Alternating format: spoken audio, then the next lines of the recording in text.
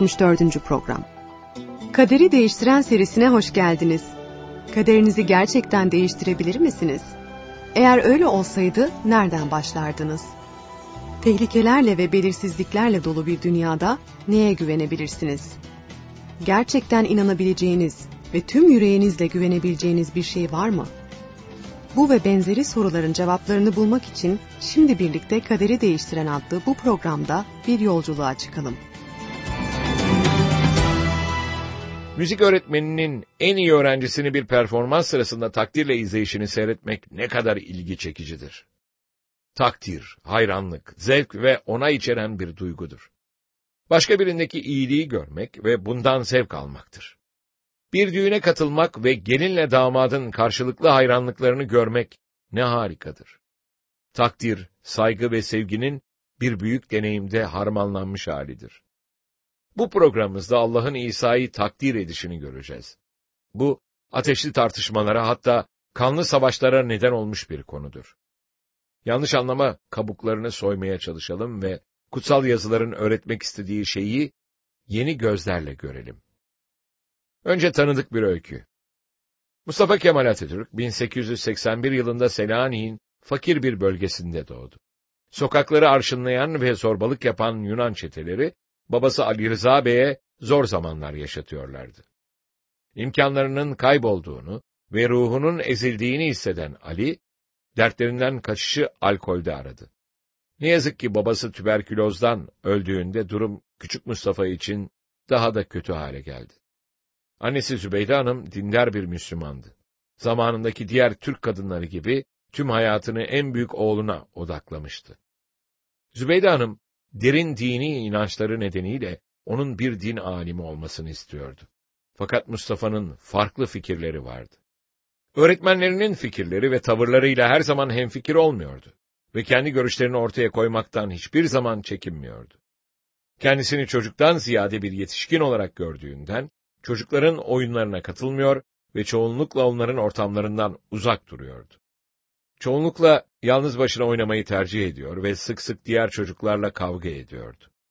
Bir keresinde kavga ettiği sırada öğretmenlerinden biri öfkeden gözü dönmüş şekilde müdahale etti.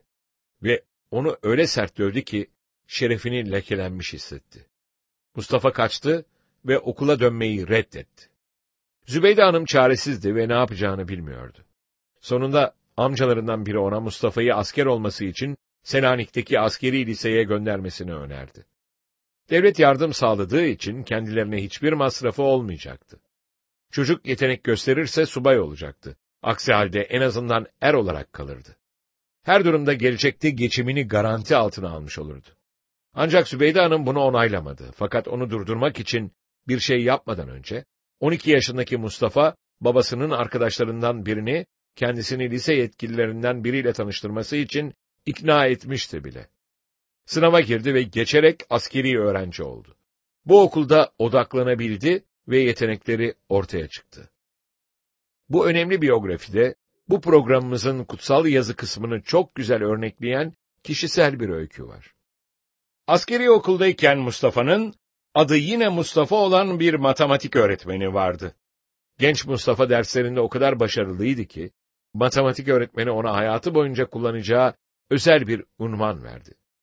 Matematik öğretmeni şöyle dedi: "Adlarımızın karıştırılmaması için, senin adın bundan böyle Mustafa Kemal olsun." Her Türk'ün muhakkak bildiği gibi Mustafa'yı takdir eden bu öğretmenin verdiği unvan, Arapçada mükemmellik anlamına gelir. Bir öğretmenin bir öğrenciye bu şekilde hayran olabilmesi çok ilginç. Keşke o öğretmenin gözlerinin içine bakabilsek ve Mustafa Kemal'in başarısıyla, keyifle parladıklarını görebilseydik. İhtimal ki, Mustafa Kemal'in gelecekteki başarılarını küçük bir ölçüde de olsa hayal etmiştir. Mustafa Kemal'e başarılarından ötürü hayatı boyunca başka ünvanlar ve adlar da verildi. Osmanlı ordusundaki askeri başarılarından sonra paşa ünvanını, yabancı işgalcilerin ordularını dışarı attıktan ve modern cumhuriyetin kurulmasına yardımcı olduktan sonra da Atatürk adını aldı. Ünvanlar gerek bireyler, gerek kurumlar ya da toplum, gerekse Allah olsun, onu verenin alıcıya atfettiği değeri ortaya koydukları için önemlidirler. bir kişinin hak ettiği takdir seviyesine açılan bir penceredir. Geçen programımızda Şeria Irmağı'nın kıyılarında tövbe bildirisini ilan eden vaftizci Yahya'yı tanımıştık. Tövbe edin ve günahlarınızdan arının diye duyuruyordu. İnsanlar onun öğretilerini dinlemek, tövbe etmek ve günahlarından simgesel olarak temizlenmek için kilometrelerce öteden geliyorlardı. Vaftizci Yahya kendisine Allah tarafından verilen görevin Mesih'in yolunu hazırlamak olduğunu belirtmişti. Yahya peygamberin Mesih İsa'ya baktığında ve İsa'nın kimliğiyle amacını açıkça beyan ettiğinde ne olduğuna dikkat edin. Yuhanna 1. bölüm 28'den 31'e kadar olan ayetlerden okumaya başlayalım. Bütün bunlar Şeria Irmağı'nın ötesinde bulunan Beytanya'da, Yahya'nın vaftiz ettiği yerde oldu. Yahya ertesi gün İsa'nın kendisine doğru geldiğini görünce şöyle dedi: İşte dünyanın günahını ortadan kaldıran Tanrı kuzusu. Kendisi için benden sonra biri geliyor, o benden üstündür. Çünkü o benden önce vardı dediğim kişi işte budur. Ben onu tanımıyordum ama İsrail'in onu tanıması için ben suyla vaftiz ederek geldim. Yahya neden birdenbire İsa'ya yeni bir ünvan verdi? İsa'ya baktığında söylediği sözlere dikkat ettiniz mi? İşte dünyanın günahını ortadan kaldıran Tanrı kuzusu. Belli ki İsa gerçek bir kuzu değildi. Yahya peygamber İsa'nın nesine hayranlık gösteriyordu? İbrahim'le oğlunun kurban vermek üzere Moria Dağı'na çıktıkları programı hatırlıyor musunuz? İbrahim nedenini anlayamamasına rağmen Allah'ın emrine uymaya ve sevgili oğlunu kurban etmeye karar verdi. Dağa giderlerken oğlu ona sordu: "Baba, odunumuz var, ateşimiz de var ama kuzusu nerede?" Babası çocuğa baktı ve Yaratılış 22. bölüm 8. ayette yer alan şu peygamberlik sözlerini söyledi. İbrahim, "Oğlum, yakmalık sunu için kuzuyu Tanrı kendisi sağlayacak," dedi. İkisi birlikte yürümeye devam ettiler. İbrahim'in sevgili masum oğlu üzerine bıçağı kaldırışını hatırlıyor musunuz? Bıçağı indirecekken Allah'ın meleği onu durdurarak şöyle dedi: "Ama Rabbin meleği göklerden İbrahim, İbrahim diye seslendi." İbrahim işte buradayım diye karşılık verdi. Melek, çocuğa dokunma dedi. Ona hiçbir şey yapma. Şimdi Tanrı'dan korktuğunu anladım. Biricik oğlunu benden esirgemedin. Kutsal yazılar bundan sonra İbrahim'in gözlerini kaldırdığını ve boynuzlarından çalılara takılmış bir koç gördüğünü söylüyor. İbrahim'in o gün kurban ettiği bu mucizevi koç oldu. Bir an için bu olayı düşünün. Allah neden bir koç verdi? İbrahim'in hakkında peygamberlikte bulunduğu kuzuya ne oldu? Şöyle dedi: "Oğlum, yakmalık sunu için kuzuyu Tanrı kendisi sağlayacak." İbrahim yanılıyor muydu? Hayır. İbrahim Allah'ın bir kuzu sağlayacağına dair kesin bir şekilde peygamberlik etti. Yahudiler bu peygamberlik sözünü hiçbir zaman unutmadılar. İbrahim'in sözlerinin yerine gelmesini bekliyorlardı. Zira bu kuzu çok büyük öneme sahip olacaktı. Yaklaşık 2000 yıl önce vaftizci Yahya Şeria Irmağı'nın ortasında dururken İsa'nın yaklaştığını gördü. Birden Allah'ın ruhu bu kadim peygamberlik sözünü Yahya'nın aklına getirdi. Kendisi de bir peygamber olan Yahya, İsa'nın İbrahim'in peygamberlik sözünün yerine gelişi olduğunu gördü. Yahya seslendi: "Bak, Allah'ın kuzusu." Bu sıradan bir ünvan değildi ve kesinlikle İsa'nın görevi sıradan değildi. O, dünyanın günahlarını ortadan kaldıracaktı. O Allah'ın kurbanı olacaktı. O çoktan beridir beklenen kuzuydu. İsa yavaşça suya girdi ve vaftiz olmak üzere ilerledi. Yahya'nın nasıl tepki verdiğini Matta 3. bölüm 14 ve 15. ayetlerde görelim. Ne var ki Yahya, "Benim senin tarafından vaftiz edilmem gerekirken sen mi bana geliyorsun?" diyerek ona engel olmak istedi. İsa ona şu karşılığı verdi: "Şimdilik buna razı ol. Çünkü doğru olan her şeyi bu şekilde yerine getirmemiz gerekir." O zaman Yahya onun dediğine razı oldu. İsa vaftiz olmak üzere Yahya'ya geldiğinde Yahya hayrete düştü ve onu vaftiz etmek istemedi.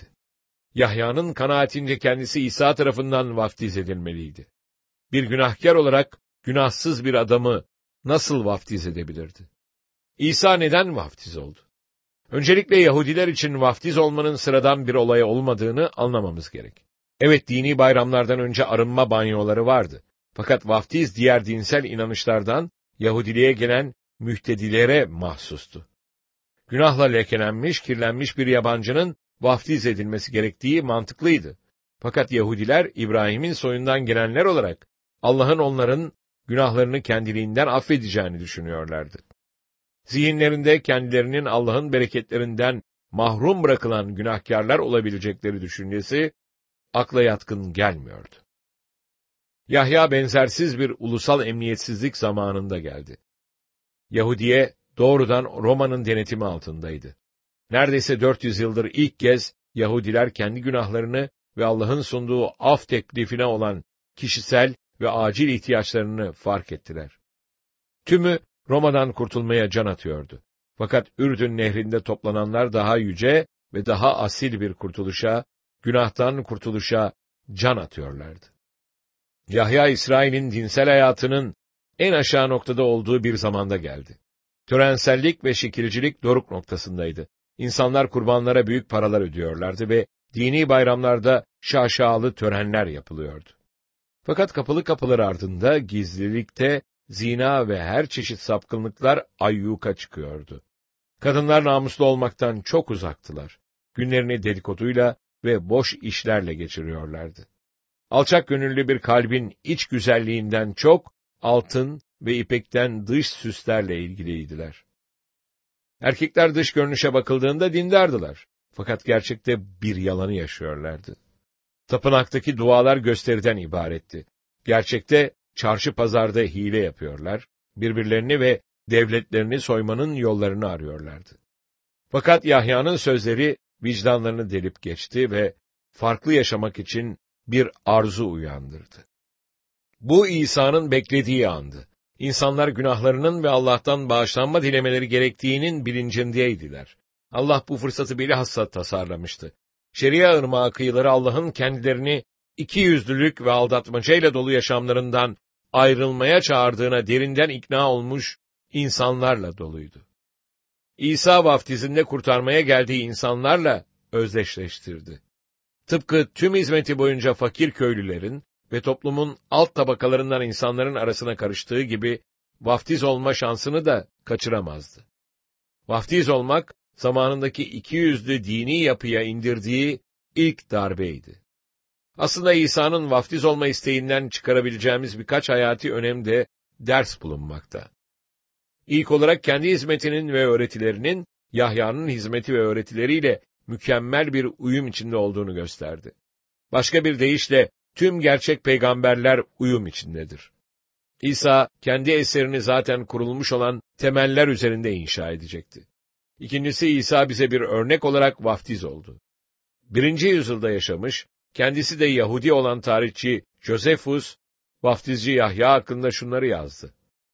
Vaftizci lakabı verilen Yahya, iyi bir adamdı ve Yahudileri doğru hayatlar sürmeye, insan kardeşlerine adil davranmaya ve Allah'a adanmışlıkla bağlanmaya, böylece vaftizde birleşmeye yönlendirdi. Onun görüşüne göre, vaftizin Allah tarafından makbul olması için tövbe gerekli bir ön hazırlıktı. Bunu işledikleri günahlar her neyse bunlardan bağışlanmak için değil, fakat canın doğru davranışla zaten temizlenmiş olduğunu ima ederek, bedenin bir adanması olarak yapmalıydılar. Bunlar Allah'ın affını ya da lütfunu kazanmak için törensel temizlik yapanlarımız için önemli sözler.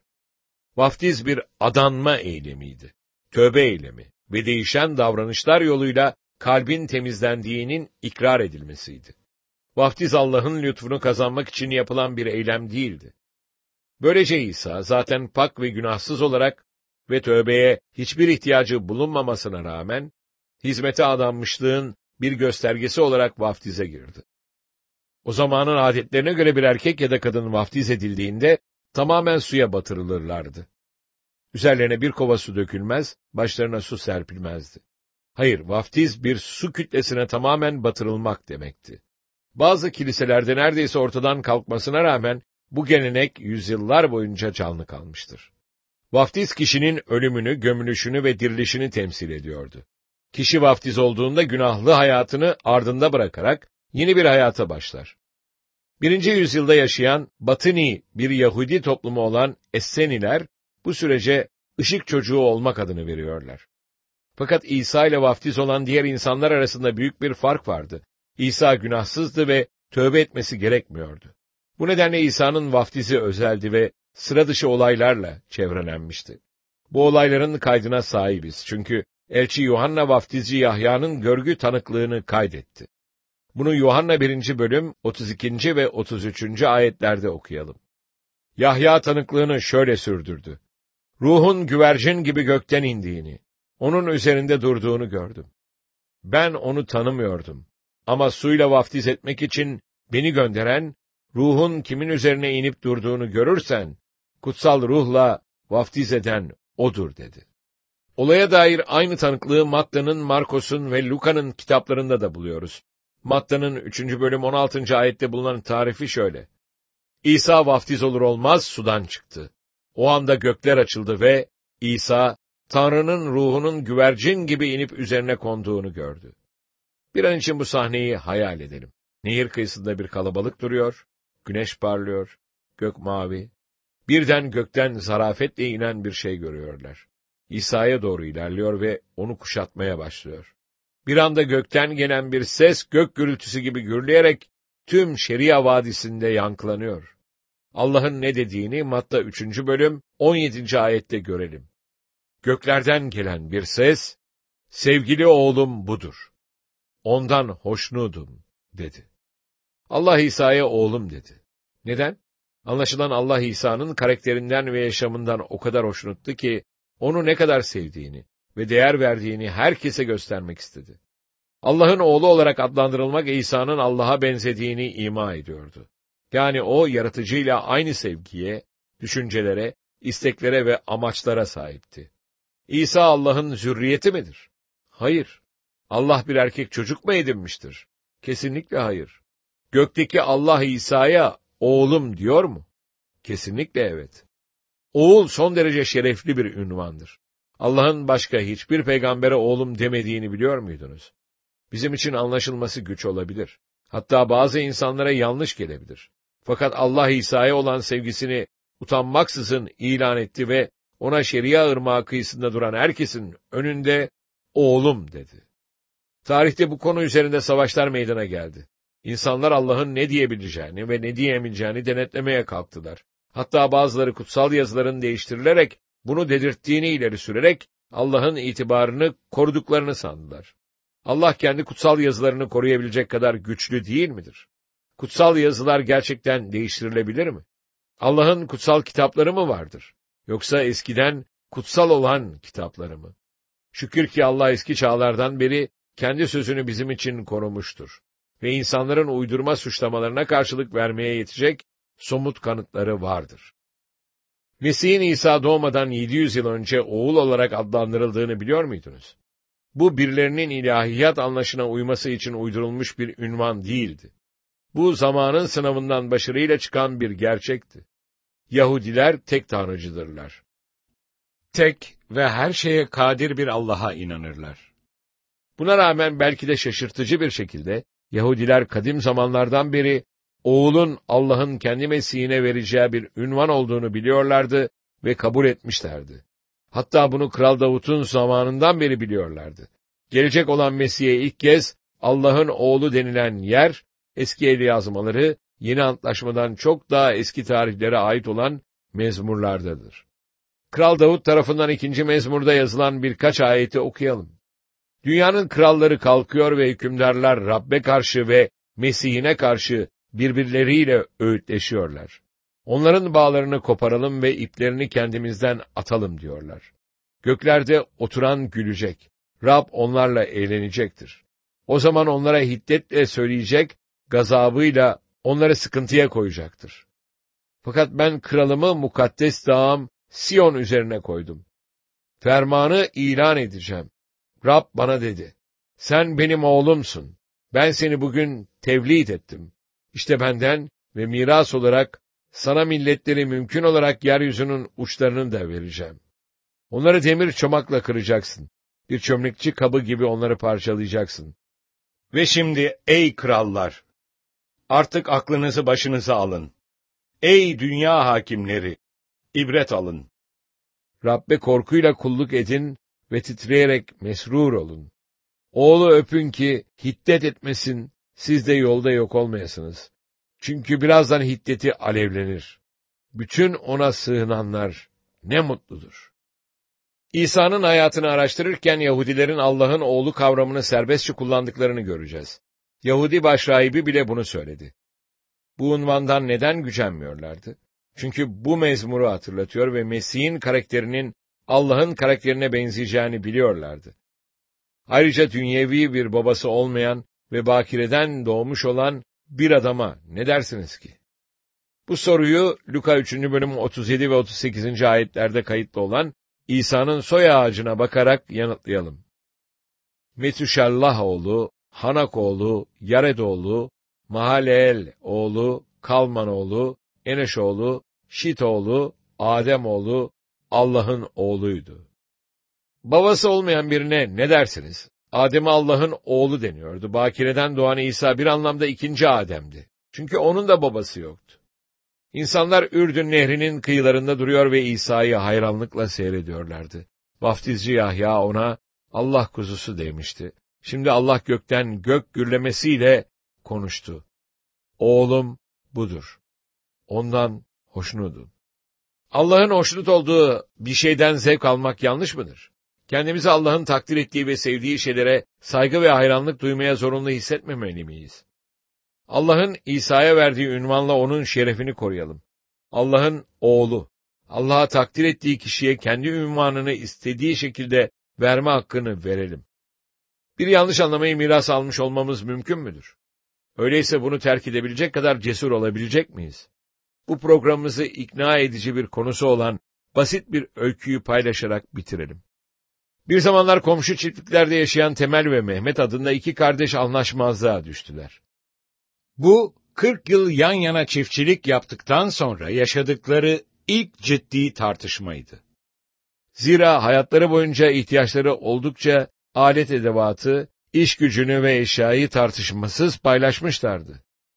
Fakat bir bahar günü uzun süreli işbirliği bozuldu. Küçük bir yanlış anlamayla başladı. Önemli bir anlaşmazlığa dönüştü ve sonunda karşılıklı söylenen, acı sözlerin ardından yaklaşık 1 yıl boyunca birbirlerini görmezlikten gelmeye devam etti. Bir sabah Mehmet'in kapısı çalındı. Açtığında karşısında marangoz çantalı bir adam duruyordu. Adam, birkaç günlük bir iş arıyorum dedi. Belki sizin yardımcı olabileceğim ufak tefek işleriniz vardır. Size yardımcı olabilir miyim? Küçük kardeş evet dedi. Sana göre bir işim var. Derenin karşısındaki o çiftliğe bak. Bu benim komşum. Aslında o benim ağabeyim. Eskiden aramızda bir çayır vardı. Geçenlerde nehir üzerindeki seti buldozerle yıktı. Şimdi aramızda bir dere var.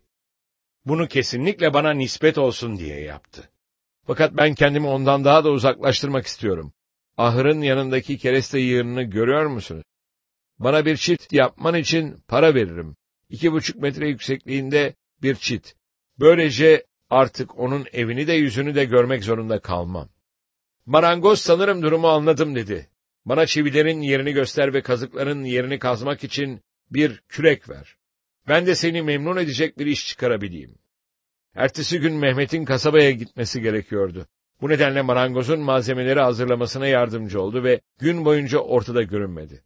Marangoz tüm gün arı gibi çalışarak ölçtü, testereyle biçti ve çivi çaktı. Gün batımı vaktinde çiftçi kahvehaneden döndüğünde marangoz işini henüz bitirmişti. Çiftçinin gözleri fal taşı gibi açıldı. Ağzı bir karış açık kaldı. Ortada çit falan yoktu. Marangoz bunun yerine bir köprü inşa etmişti. Derenin bir yanından diğer yanına uzanan bir köprü. Çiftçi marangoza bağırmaya başladı. Ne yaptın sen? Tam o anda köprüye baktı ve abi Temel'in elini uzatarak ve yüzünde bir gülümsemeyle kendisine doğru geldiğini gördü. Abi, sen iyi bir kardeşsin. Tüm söylediklerimden ve yaptıklarımdan sonra bu köprüyü yaptırdın. Özür dilerim dedi. İki kardeş köprünün iki ucunda duruyorlardı. Sonra ortada buluşarak el sıkıştılar ve birbirlerini yanaklarından öptüler. Döndüklerinde marangozun çantasını omzuna yükleyerek gitmeye hazırlandığını gördüler. "Dur, bekle, birkaç gün kal. Senin için pek çok başka projemiz var," dedi Mehmet. "Marangoz kalmayı çok isterdim," dedi. "Fakat daha kuracağım çok köprü var." Kimi zaman uzun süreli bir yanlış anlamayı düzeltmenin tek yolu, bir uzlaşma köprüsünü ilk inşa eden olmaktır. Allah'ın oğlu unvanı hakkındaki binlerce yıllık yanlış algılama sizi, İsa'yı ve Allah'ın İsa için düşündüğünü tam anlamıyla takdir etmekten alıkoyduysa, bu program sizin marangozunuz olsun.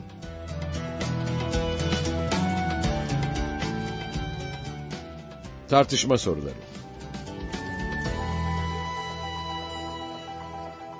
1. Kime hayranlık duyuyorsunuz? Neden? Onların nesi hoşunuza gidiyor? 2. Yahya, Allah'ın kuzusunun ne yapacağını ileri sürdü. 3. İsa'nın vaftizindeki insanların Allah'ın ruhunu inen bir güvercine benzetmeleri ilginç. Kutsal kitapta içinde güvercin geçen başka bir öykü hatırlıyor musunuz? Güvercin ne isim geliyordu? 4. Allah'ın ondan hoşnudum dediğinde ne demek istediğini düşünün, tartışın. 5. Ülkemizde Aslanoğlu, Demiroğlu ve benzeri şekillerde yaygın görülen soyadları var. Bunları 1934 tarihli soyadı kanunu zamanında bazı kişiler kendilerine ad olarak seçmiş. Muhtemelen bu adları hayran oldukları bir karakter özelliğini belirtmek için seçmişlerdir. Aslanlar cesurdur, demir güçlüdür ve benzeri. Bu adlar Allah'ın İsa'ya, Allah'ın oğlu adını neden verdiğini anlamamıza nasıl yardımcı olabilir? Bir ihtimal, o hangi karakter özelliğini yüceltmek istiyordu?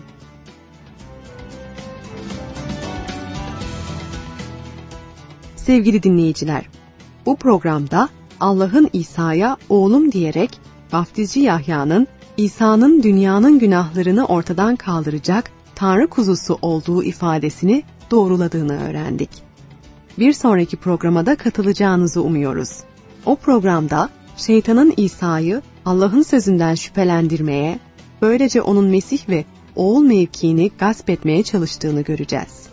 Bununla beraber İsa'nın şeytanın imalarını etkisiz hale getirmek için kutsal yazıların vaatlerine dayandığını öğreneceğiz. Kaderi değiştiren deneyimine internet üzerinden katılmak isterseniz www.kaderideistiren.com adresini ziyaret ederek bizlere ulaşabilirsiniz. Tekrar buluşuncaya dek Rabbin kutsal yazılardaki bu vaadiyle huzurlarınızdan ayrılıyoruz. Çünkü sizin için düşündüğüm tasarıları biliyorum, diyor Rab. Kötü tasarılar değil, size umutlu bir gelecek sağlayan esenlik tasarıları bunlar. O zaman beni çağıracak, gelip bana yakaracaksınız. Ben de sizi işiteceğim. Yeremya 29. bölüm 11. ve 12. ayetler.